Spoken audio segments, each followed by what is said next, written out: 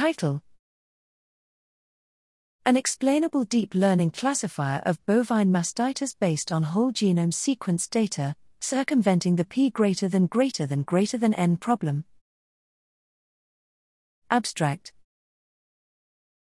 The most serious drawback underlying the biological annotation of whole genome sequence data is the p greater than n problem, meaning that the number of polymorphic variants, p, is much larger than the number of available phenotypic records, n. Therefore, the major aim of the study was to propose a way to circumvent the problem by combining a lasso logistic regression model with deep learning, DL. That was illustrated by a practical biological problem of classification of cows into mastitis susceptible or mastitis resistant, based on genotypes of single nucleotide polymorphisms, SNPs, identified in their WGS.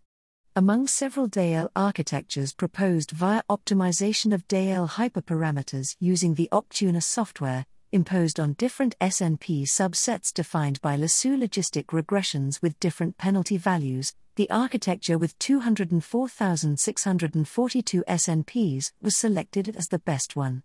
This architecture was composed of 2 layers with respectively 7 and 46 units per layer as well as respective dropout rates of 0.210 and 0.358.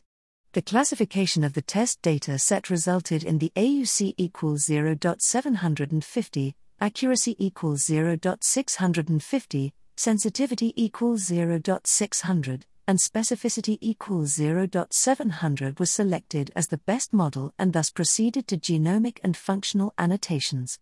Significant SNPs were selected based on the Shapley additive explanation values transformed to Z-scores to assess the underlying type I error.